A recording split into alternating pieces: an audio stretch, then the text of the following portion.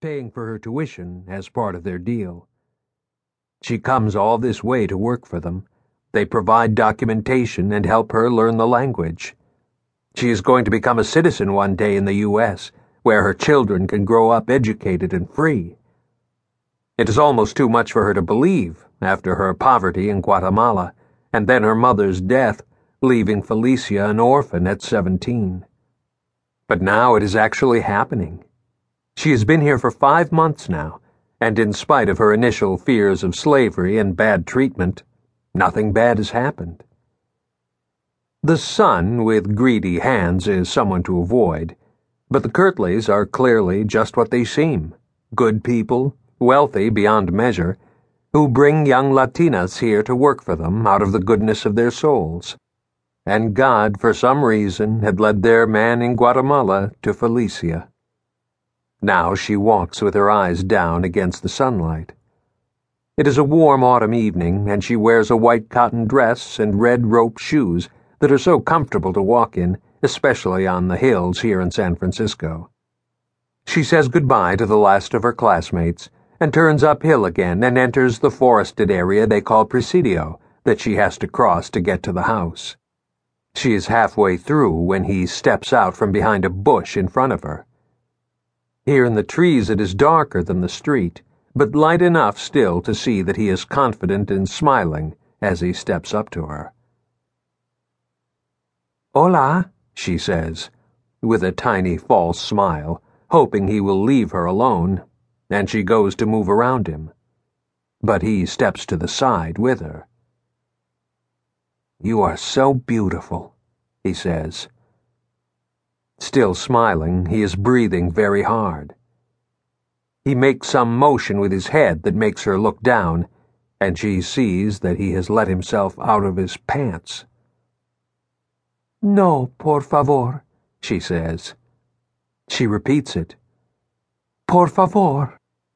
And always smiling, though his eyes are deadly cold, he moves quickly now, both hands at her waist, pulling her toward him, holding her against him.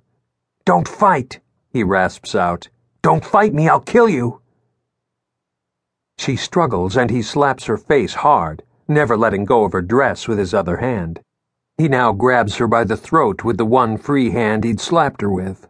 Up against her, he pushes her back and back until she falls, and then he is on top of her, holding her throat, opening her legs under him, forcing himself against and against and against, and finally inside her, and she screams out, and he covers her mouth with one hand and tells her again that he will kill her, and she believes him with all her heart. And she takes it in silence. And then it is over, and he stands up and smiles down at her, tucking himself in, and tells her that he likes her shoes, and he's glad that she kept them on for him. That was sexy, he says, the fact that she couldn't even wait to take them off, she wanted it so bad. And then he tells her that he will see her around, and maybe they will do this again.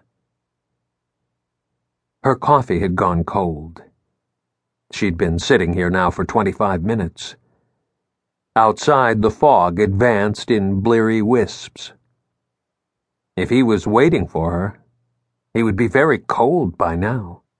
She would wrap her coat up tightly and walk by at the end of the block to see if he was still there, and if he was, she would keep going and decide where she would hide.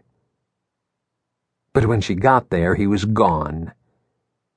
She crossed the street and continued past until the next corner. She came up around the block and at it from the opposite direction. He was gone. Still, she kept herself bundled into her coat, her head down and the collar up as she passed first one building and then the next, darting quick looks into the doorways where he might be hiding. At her apartment's front door recess, she stopped to make sure that the door was locked. It was. Turning around, she chanced another look out to the street. The asphalt shimmered in light rain. Seeing her name, Nunez, clearly labeled under the mailboxes as the resident in number 6, she clicked her tongue. Not careful enough. Inside the door, she began the trudge up the 3 steep flights of stairs, finally making